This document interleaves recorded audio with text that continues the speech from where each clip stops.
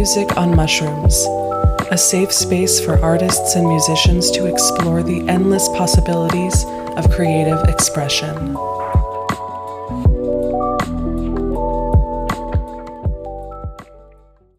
right, we're recording.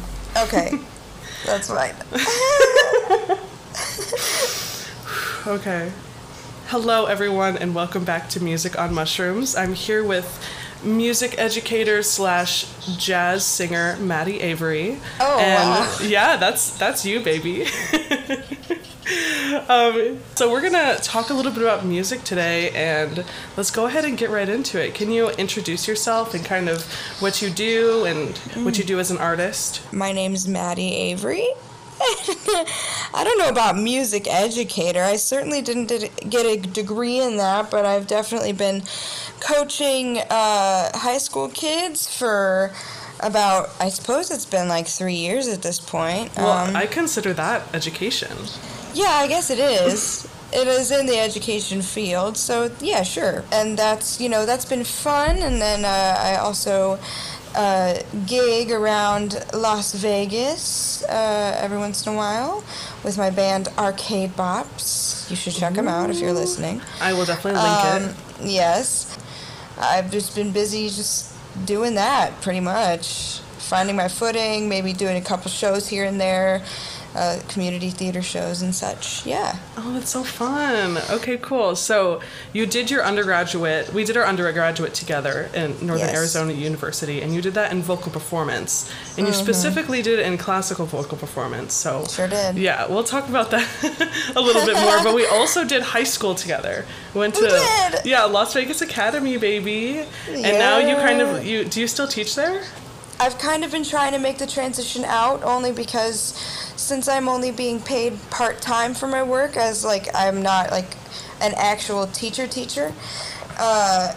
it's kind of been hard to maintain a good enough income to live, if that makes sense. So yeah. If I still continue to go in every once in a while, it will be on top of the other job that I have. So not as much as I used to, let's just say. I probably won't be there as often as I used to be, but yeah, it's something that I still have in my life, I suppose, you know? Oh, yeah, it's kind of like a full circle moment, because I remember looking up to the Parapros when we were in high school, and then you just kind of leveled up. And now, I can't believe. No, yeah, I always crazy. think about, shout out to our old Parapros, Gianni and Jordan, and Jason, of course, who I'm now in a band with as well, with Jason. It's crazy.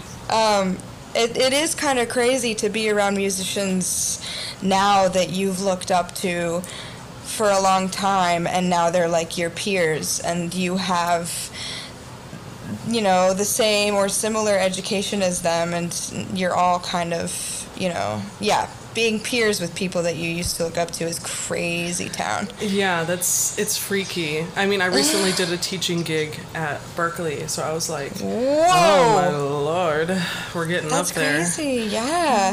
Fun stuff. Yeah, I did That's awesome. The vocal choral intensive for high schoolers, so it's basically what you did at LVA, except it was an intensive, so it was 12-hour days for 2 weeks, which was quite a lot, but draining, eh? Do you find that if you're coaching kids all day, was it easy or hard for you to maintain a relationship with private voice lessons? I felt like it was a good balance. I don't have a lot of students right now in my private voice studio, so it was kind of it's pretty easy. And I also only schedule my students on the weekends, so I can keep my week free for gigs and stuff. Yeah, so it was fine, but yeah, I definitely want to build my studio more. Right, because I've found that I do enjoy the private aspect of teaching, and teaching young singers especially how to use their belt and mix and stuff properly. I really have a passion for that, and I believe passionately that you should learn at a young age what that means for you. But after doing it all day most days, I tried a couple voice lessons here and there, but I was never able to keep up a consistent schedule because I would just be so drained after doing basically that all day long, you know? Yeah. So it's kind of like there needs to be a balance for me, as far as like if I do take on private voice students, which I would love to once the school year gets going. It just means like it's good that I won't be at LVA as much because it does take a lot out of me to do that all day and then turn around and do another private voice lesson when it's supposed to be the end of the day. Does that make sense? Like, no, that's a lot. And so it's probably just scheduling them all in like a certain block. Mm-hmm. You know, so that you don't have to think about it all week. That's usually what I like to do, because I'm like, Sundays are just my singing and teaching days. Like, I just sing at the church, and then I teach some private voice lessons. And I mostly only teach beginner and intermediate students because that's what I enjoy the most. I want to get people to where they feel comfortable with their voice. Especially with teaching music theory. I love teaching music theory to singers because we just need it. If you want to get paid as a singer, you have to learn how to read music, and so I definitely prefer teaching the beginner aspects of music theory because it's just easier for me, honestly. No, I mean, well, there's that. But I believe in that wholeheartedly as well, because like you go into, going into several different types of jazz gigs and trying to keep up with jazz musicians who are literally sometimes making shit up on the spot. Mm-hmm. And if you're a singer who doesn't understand music theory or form or basic stuff, you're gonna get lost in that world, and it's just not gonna work out. So I believe teaching at a young age basic music theory at the very least, Yeah, especially for things like that, going into jazz music, you have to have a really good ear. But I feel like there's a really big difference between like growing up in classical music and then transferring to like jazz music specifically because of the improv aspect of jazz. And you kind of just have to be free, and classical musicians are not given that permission in their normal studies. So I'm kind of curious too. So you started in classical music kind of in your undergrad, but you were always doing like either like musical theater or like jazz things on the side. And so what kind of made you like switch from classical to jazz? Right. So it's kind of always something that I've had a deep passion for, and I think luckily we were very privileged at LVA to have a vocal jazz program. And I think that's where the passion really started for me, because we kind of got a lot of one-on-one time with like the band, and we got to learn a lot about form and scatting, and that's where that kind of started developing. Kind of taking a break from that and going into classical singing, I knew it was something that would be so beneficial for me as a singer, but I always wanted to make sure that I was taking the technique that I was learning and applying it to all of my other different types of singings. Another type of music that I'm really passionate about, or that I end up really liking, even though sometimes I'm like, oh, this is so cringe, I hate it. Musical theater is truly like, I really enjoy doing it when I'm doing it, you know what I mean? And like, I love to audition for shows that I like am passionate about and that I like and that I enjoy, and that I enjoy singing. And so, classical music, it's not that I never ever had a passion for it. I actually don't think passion's the right word. I just think that I needed to go out of my way in order to take the technique I was learning that was good technique for classical music and make sure I was applying it to other types of singing, because that just felt like that makes the most sense, It was a lot of work on my own, I suppose, though, especially for musical theater, because I did have an outlet for jazz in college. We had our vocal jazz program, which was so fun. Yeah, it was good times. It was a good time. It was good times watching. I never joined. Well, it was...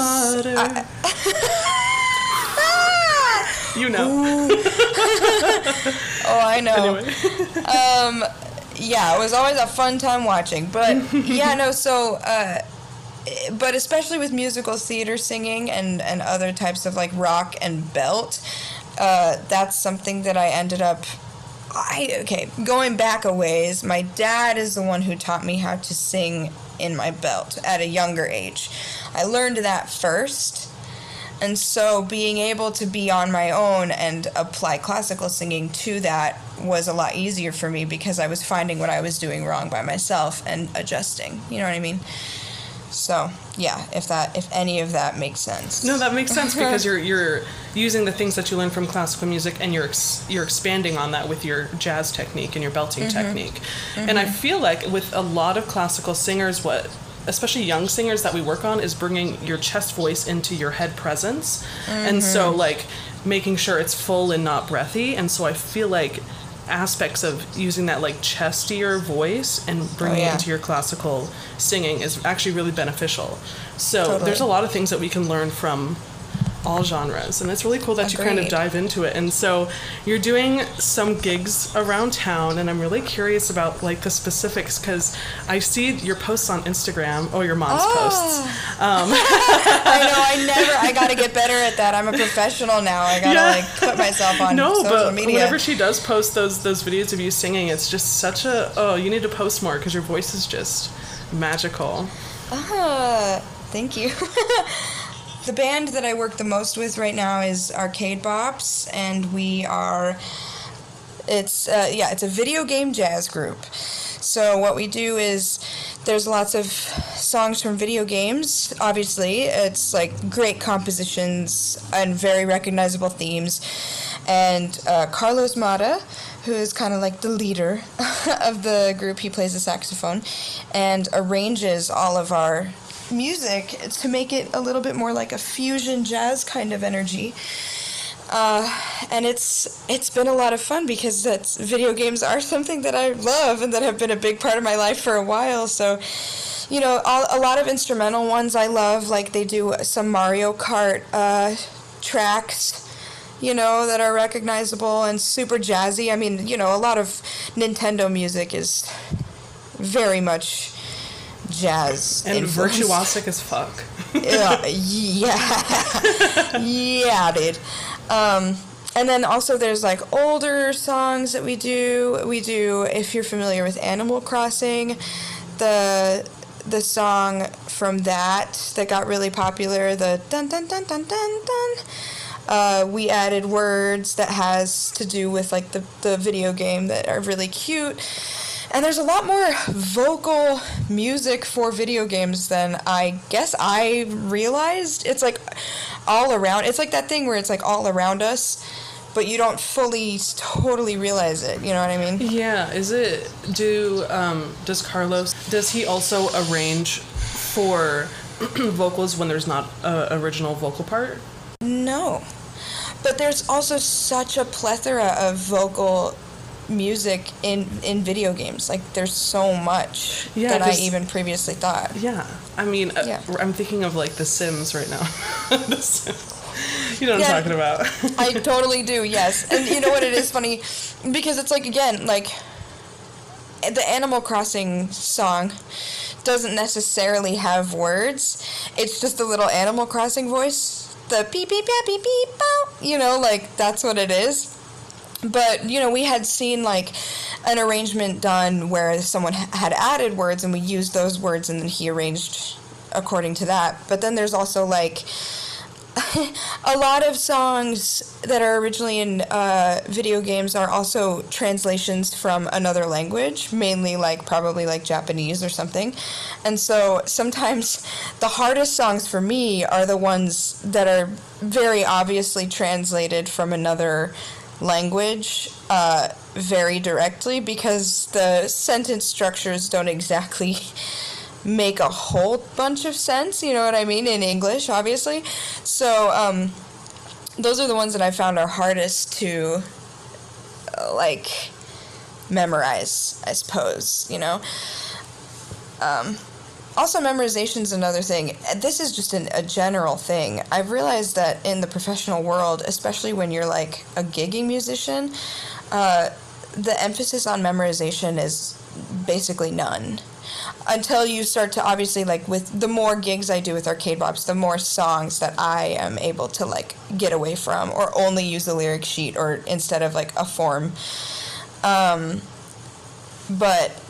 I've found that professionally, I mean, even Megan Frankie, the choir teacher at LVA, I've done a few like not gigs, but just like a guest spot for another choir while Academy Singers was on tour, which was really fun, but I was starting to stress out a little bit. Like, I was like, I don't know why, but the words aren't coming to me. She's like, oh, Matti, don't try and memorize it. She's like, it's under-rehearsed. You guys are only going to have one day together. There's absolutely no reason. She's like, if I was doing this, I wouldn't try and memorize it. And I was like, that was honestly very eye-opening to hear, because it's just like, the expectation is just that you come and as prepared as possible. Obviously, you're not wanting to be in the music, but you can still, like, it's not, nobody in that world, in, like, the gigging world, unless it's specified, is asking for that. And I think that I find that so interesting, because coming out of college, we're like... you have to memorize 6 songs per semester, blah, blah, blah. Yeah, it's very pretentious and elitist. I can see why you have to memorize in certain instances for, like, if you're doing, like, theater, like musical theater and opera. Well, yeah, that's like a given. But I feel like if you're like on stage having a good time and you like glance at your music, nobody gives a shit. Nobody cares. Nobody cares. Even for like a recital, you know. Oh my god, and I found that so eye-opening, especially for a recital. I just did a recital with Jason where I did like a French set with like 5 songs, and it was gorgeous because I was like, one thing I took away too, classical music may not be my passion, but I love French art song. Like, I think it fits really well with my voice. Oh, and yes, mama, yes. I love my French art song. So I loved... Oh, we did mostly Debussy, but then we snuck a few Ronaldo Hahn in there. Yes, we did like the classics, like L'Heure Exquise and En Sourdine, and Debussy. Well, anyways, yeah, the classics. Clair de Lune. Classic. Oh, of course. From the Fête Galante 2, if anyone's familiar. The point is that the emphasis on memorization is just so non-existent. Teaching it, I think, to young people is good, because teaching the discipline that it takes to memorize a song is very beneficial, I feel, but the emphasis that was put on it, I believe, is not necessary. You know what I mean? Yeah, I agree with that. It's a lot of pressure. It doesn't make for good music making when you're scared. Oh my god, exactly. You want it to be joyful. Right, you're already feeling nervous. I mean, I still get a little nervous before every... Like, I've done the Arcade Bobs gig for, like, months now, and I still am like, what if I just completely royally screw everything up, Or just, there's always that thing, but that's good, I think, because that's kind of the adrenaline rush it's part of the adrenaline rush that you get, and I feel as though if I didn't get nervous anymore, I wouldn't... Like, when I did Mary Poppins last summer at Super Summer Theater, and that was really fun. There, on the nights where I was like not feeling nervous to go on stage, I found that I would be not as present, if that makes sense.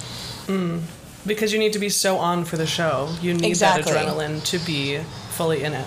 And it helps. It's, of course, not to an unhealthy level, but like, if there's just enough to motivate you to be good and present, I find that at the beginning of performances, I get like the little handshakes sometimes. Yeah. And I hate that because I want to gesture.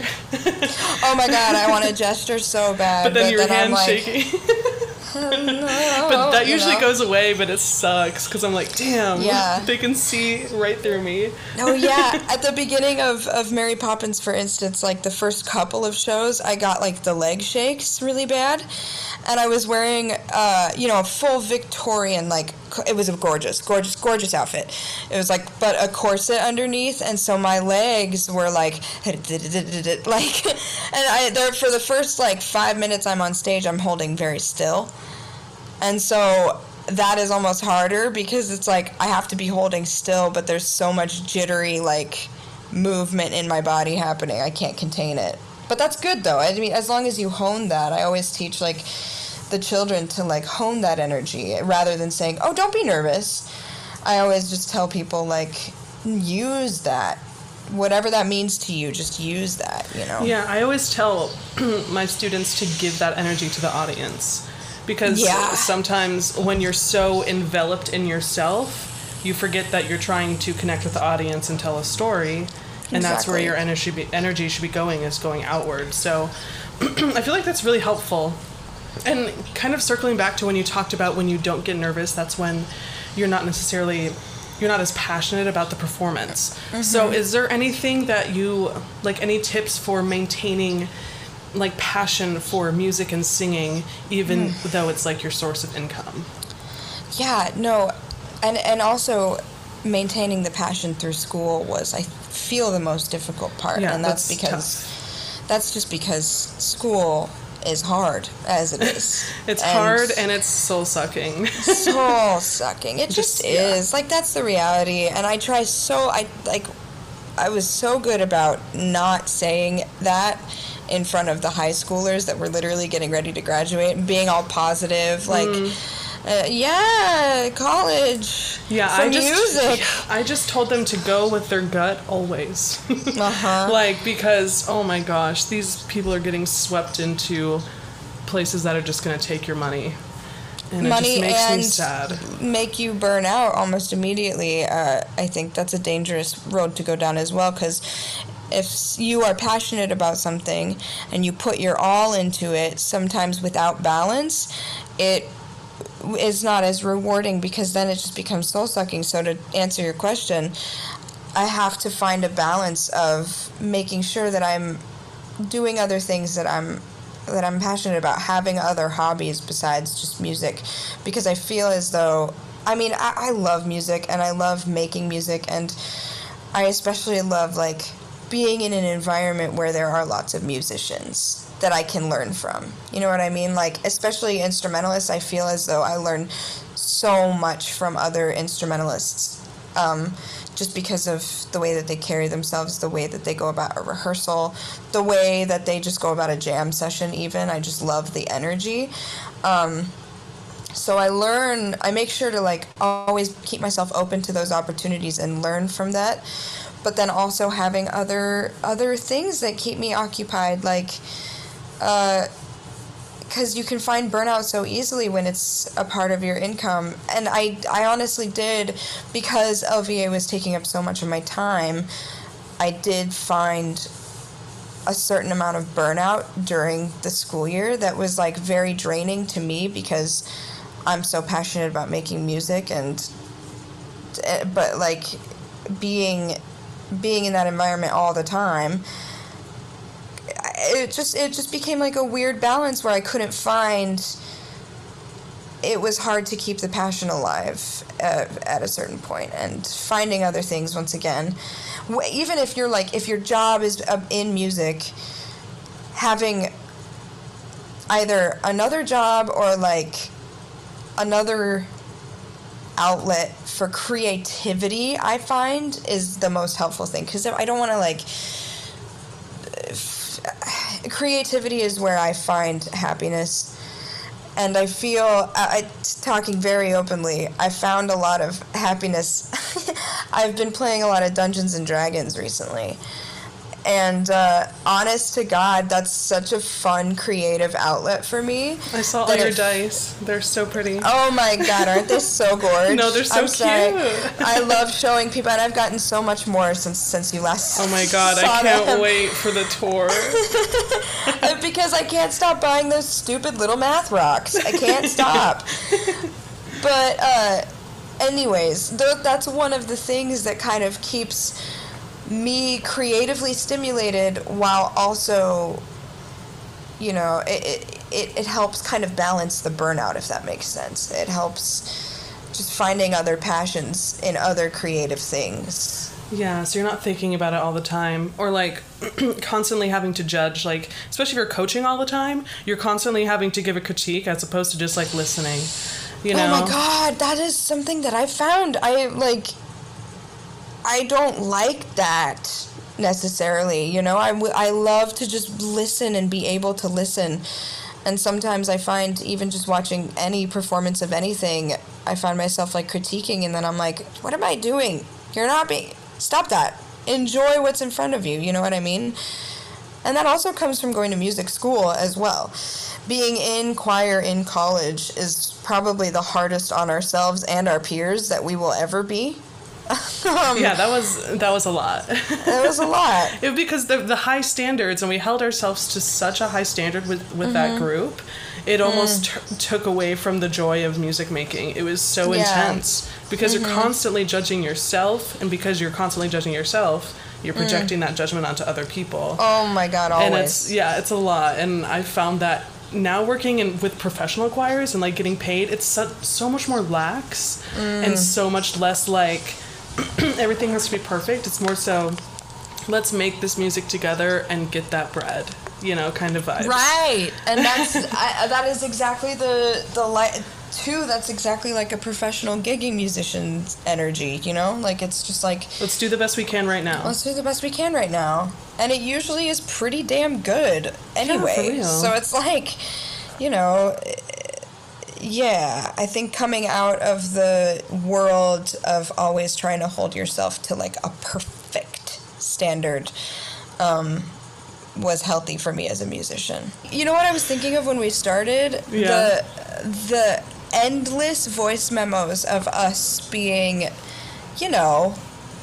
under the influence of a certain hallucinogenic weed. Under the influence of, we were high. That is, yes. And just like 50 minutes to an hour and a half long conversation, just both of us just talking, and it's like nonsense. My own version. It's just mostly nonsense, but also there's a specific one that is so good and entertaining, and me, you, Sam, and Zach are talking about which Disney villain is the worst. And I always go back, like the most evil. And I always go back to that one because we were having such an impassioned conversation about who we think is the worst. And I was like, I think Zach and I, not an argument, but we were both like, okay, but alternatively, like we were very scholastic in our arguments. You guys you're intellectuals. That's... We're intellectuals who care about a subject. Yes. Anyway, it just made me think of that, and I love that you're doing this podcast now because I think it's nice. I think it just reminds me of the golden days of yore. The golden days of yore. Yeah, undergrad was... there was a lot of good times and a lot of really bad times, and it kind of all jumbles itself together, and I think I got amnesia when the pandemic happened. Because I don't remember most... I know the stuff that I learned. I'm like, okay, I learned this music. I went to these classes, so I learned these subjects. Yeah. So, but I don't remember a lot of it. A lot of the schooling that happened during the pandemic. It was because, 12-hour days for 4 years... really does something. Really turns your brain to mush. No, literally. Also, the only thing that I took away, the only information that I can remember from the pandemic is the stuff I learned from my reggaeton class. For some reason, the way that class was structured and the way that we had to do it online made everything in my head click so well that I can still remember information about that to this day, off the top of my head. There are other, theory and other classes that I remember taking. I remember receiving information about it. But, my reggaeton class was something that I just... also a subject that I deeply enjoyed. And that type of music is something that I deeply connect with. And I didn't mind getting up every morning and making breakfast and listening to, an excerpt of Bob Marley every day. That just sounds like a good fucking time, honestly. It was a good fucking time. You don't got to worry about nothing except for listening to the music and analyzing it. And learning about the rich history that's behind that type of music, so... Yeah, I feel like we did not get a lot of... I feel like our music education in our undergrad was not well-rounded in the sense that we only got one class, and it was an elective that was on women composers, and then we only got one semester of world music, when it should have been a whole fucking year. No, I mean... it's very overtly racist. Westernized, too, yeah. It is. It is racist. And I feel like, I don't know, as musicians, we need to start... or get more into performing newer works. I feel like, especially back then, people were performing the music of their day. Yeah. We perform music from the past, and I feel like it would be more beneficial for our like communities in general for modern composers to be like performed and stuff I that agree. aren't just, you know, the same thing over and over again, because that's just boring. I agree, and I think that applies strongly to the classical world, and also a little bit the jazz world. You know, I think that a lot of times in jazz clubs, especially if the audience is a little bit older, they expect to hear standards, and they expect to hear a 1, 2, 3, 4, ba-dum, dum, dum, dum. You know what I'm saying? Like, they expect to hear a certain type of jazz, but it's the old people. It ruin is. It for us. But like jazz fusion, I've found there's so many like artists, especially ones that I discovered like in college, and hearing different types of jazz and everything that it can be, and you know, that kind of stuff, like, it needs to be performed more, and I'm happy that younger musicians around are like kind of not forcing it, but kind of. It's just like, yeah, I know that you want to hear this regular jazz tune, but also we're gonna do a pop, like a fusion version of that jazz tune, and you're gonna like it because it's cool and enjoy it. You know what I mean? Like, yeah. it's such cool, a rich, and it's new and it's original, and that's what people want to hear. Yeah. And it doesn't have to be like super showy. It can be simple, but it just has to be like something new. That's what I want. Yeah, new stuff. I'm wondering, how do you find that in the classical world? I guess I'm just not as in tune.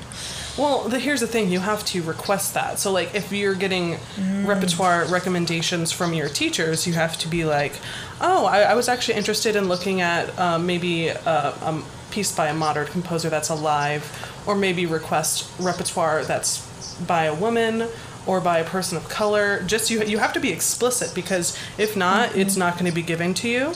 It's going to be fully dependent on, you know, what the teachers around you expect that you need to know.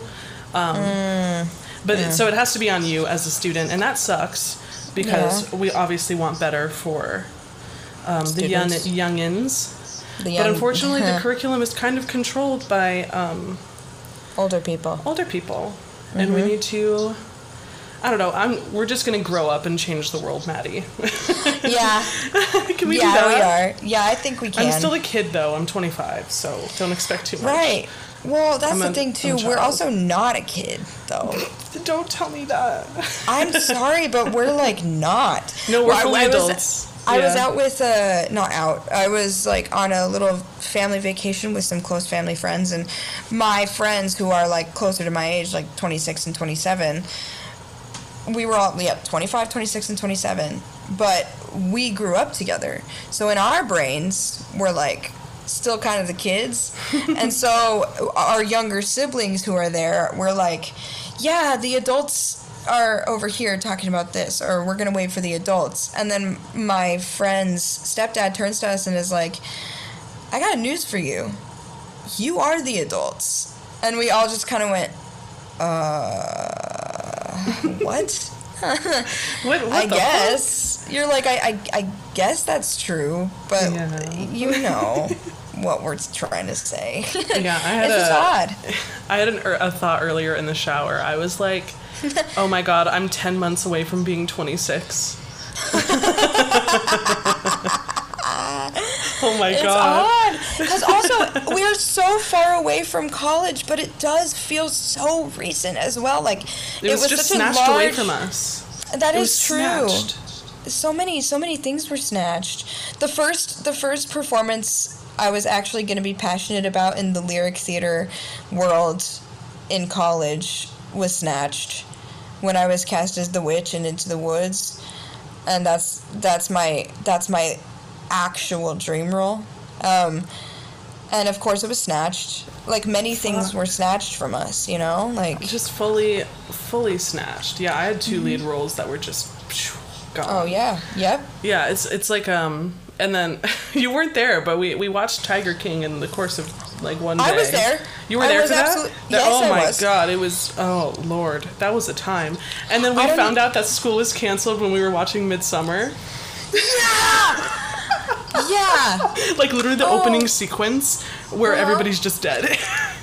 Yeah. Like, all of the deaths in the opening sequence, and then it was like, oh, by the way, school is now canceled forever. We'll keep you updated, I guess. It was so dark.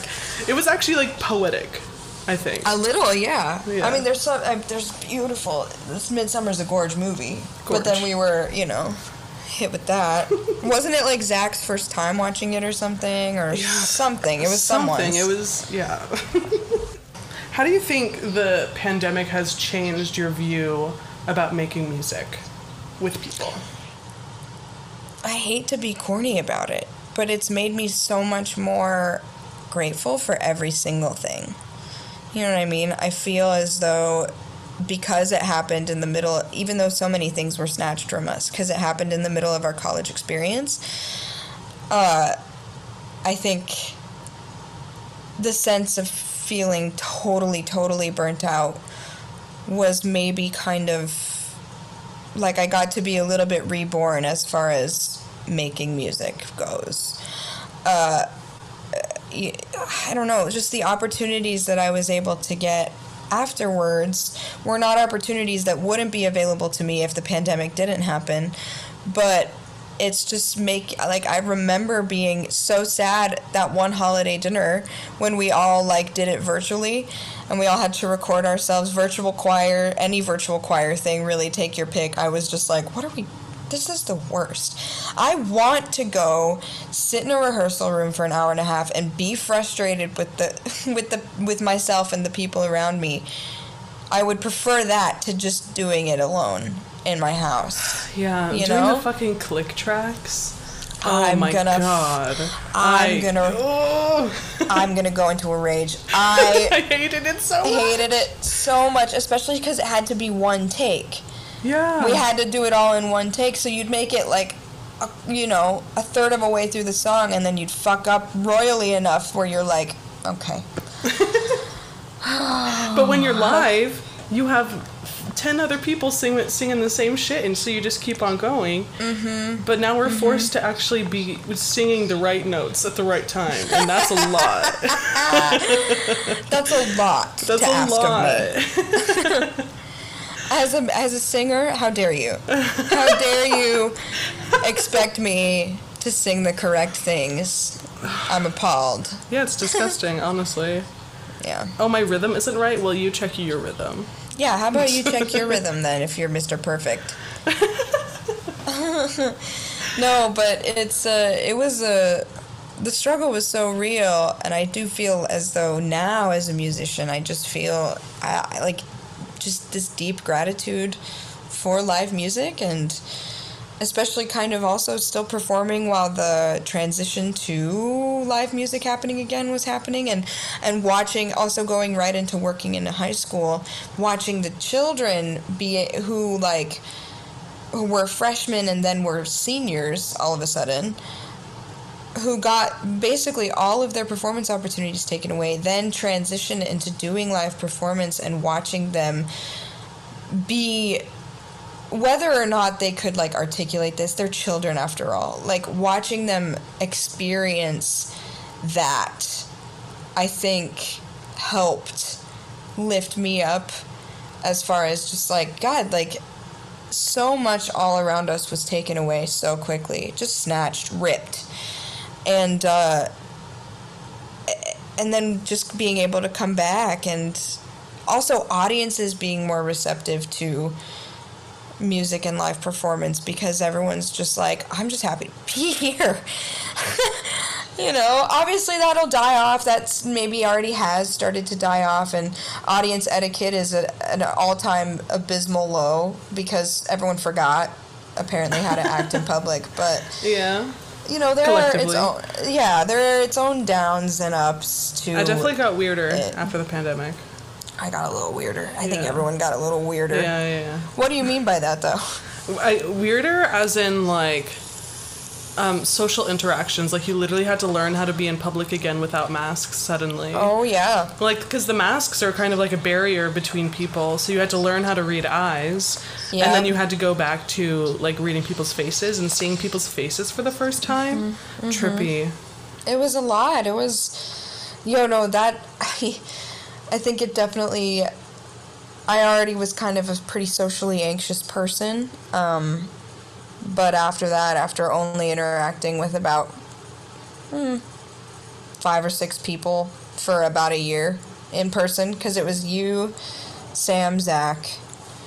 I would literally only, because I lived alone at the time, I was grateful that we lived in a small place like Flagstaff, because I was feeling safe enough to go over to your house and then to Sebastian's house so that I didn't have to stew in my apartment and like spiral, which happened anyway, but being able to like be around people was really helpful in that moment. But also when you're comfortable with a group of people and then going out and trying to have like brand new social interactions, I could literally shit myself every time. Like it's still so terrifying to meet new people and to like be in that arena, which is interesting because as a professional musician, you're always meeting new people. You have to meet new people or you don't get jobs. Yep.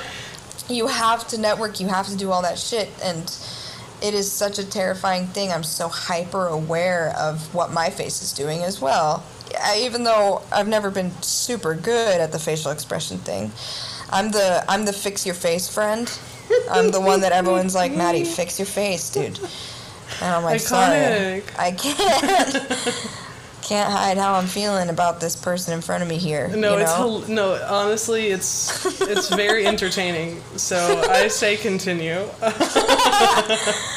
It gets it. You know how I feel about you right off the bat. There you go. For better or for worse. No, I also have a facial expression thing. Like, when I've had, like, a long day and the train is full, you're not going to see a smile anywhere near my face. No. I don't know who God is. I don't know Jesus anymore. I don't know any extra... There's no good left in the world. There's no good. When the you train get on is full. Oh my God. Matti, you're okay. You have no idea what I go through on the East Coast because you've been in Arizona and Nevada, and then I mean you've also like been in California recently, right? So you have the train system here. Oh, I believe it. Oh my God, getting on the train like you're packed like sardines, and you're like, okay, let's just get home. Well, it's probably worse. It's a worse feeling too because like living in Europe for 2 months, which I did. The train system was very easy to navigate, and it was also like there's trains everywhere and buses there's so many different types of transportation and so much room to have all that it's like the energy was probably it's nowhere near the same as like a New York train. I've been on a New York train before. It was a nightmare. I was only like 5, but I remember it to this day. I saw this huge subway rat about this like a foot long, and it got run over by a train. I saw it in front of me happen, and I was like, this is a terrifying place. But blood sacrifice. Right. So I believe you wholeheartedly. I have no idea, like, all the energy too. Every time I see a like train performance, like I performed my original song on the train, I'm like, no one wanted to hear that. Literally, shut up. Oh my God. No one wanted to hear that. Busking is a different story. You go busk. Be in the like station and do your damn thing, like whatever. Love that shit. When you are invading people's ride home, when every single person is just trying to get somewhere and they don't want to talk, they don't want to interact, they just want to get off the train. And you are like, I'm providing so much joy to this train. No, you're not. No, you're not. Like, call me a pessimist or maybe a realist, but nobody wants to hear that shit. There was one time where it was a group of people going to like the Red Sox game on the train, and it's always so crowded during those times. It's impossible to get on a train. This guy put his speaker out and was playing Party in the USA, and I was done for the day. And I was like, I turned around and I was like, hey, do you mind turning that down? And he looked at me like I was an alien. And so I just turned back around and I said, all right, I'm going to get off this train and get on the next. You're like, at least these Red Sox fans won't be on my next train, goddammit. Oh my God. But it's okay. Wow. I forgive them. Yeah. I do. Is there like a magic to living in a big city like that? Because everyone is always like, oh yeah, the big city. RuPaul. It's magical. It's crowded. Everybody's really hot, like really attractive. But like fashion's big in the East Coast, I hear. Yes, exactly. So you get on the train and it's literally like a runway. I'm like, what is going on? Like, and so you feel like you have to be cute, and I'm like, but I don't wanna. I just wanna. I don't want that. No, exactly. Like, because I feel like it's so much more casual. Where I don't know, in Vegas you can see people wearing whatever the fuck they want, but then I come here and I have to look hot. Yeah. What? I don't understand. That is also, the East Coast is just very European in that way, I feel. Because, like, that's another very, like, it's like it was in Siena specifically. Maybe it was just unique, but I don't think so. Like, it's like a runway show every day. Everyone gets dressed up just right for every occasion. And I'm like, I don't know how to keep up with this. I've not been used to that. No, it's so out of my element. I'm like, what? I'm not a fashion girl. I'm a loosey-goosey kind of gal. I'm not like the other girls. No, I'm loosey-goosey. I am like the other girls in that aspect, actually. I love being like the other girls. I love being like the other girls. The other girls are hot. Yeah, exactly. RuPaul always said, LA is not a place, it's an idea. I feel the same maybe goes for New York or Boston or a big city on the East Coast like that. A lot of people go into it with an idea of how they want it to be, and it isn't that. It's just a city. It's a big old city with stinky people that are also very sexy, but you're also like, I don't... Emotionally intelligent? No. Dating in Boston, don't. If I could give you guys advice, don't date in Boston, especially if they're a tenor. Well, that's just a general. No, that's just yeah, you're right. Don't date a tenor. That's kind of anywhere you are. That could be the title of the podcast. We've only talked about this for about 5 minutes, but we could just that could be the title. Clickbait. No, I don't want to do clickbait. I feel like unless it's like something that we've talked about for longer. Like, what's a clickbait we could do for this one? Don't waste your money at school. Oh my God, music school is pointless. That could be. Even though we did talk for a while about how it's not really that pointless. It's not pointless. It's soul sucking, not pointless. That is the conclusion. Yeah, and go somewhere that gives you the most money. Absolutely, it should be money totally first. If they value you and they want you to go there, they will give you money. They'll give you money. And if they don't give you money, you tell them to. You just tell them. Yeah, tell them. You tell them. You tell them everything. You just tell them, you know. No, they won't listen, but that's okay. No, for real. Yeah. Thanks so much for doing a podcast with me. It's so fun. God. It was a pleasure. I hope to maybe do this again sometime. Yes. And to everybody listening, I hope you have a beautiful rest of your day. And be nice, or I'll kill ya. Just kidding. Same. I couldn't have said it better myself.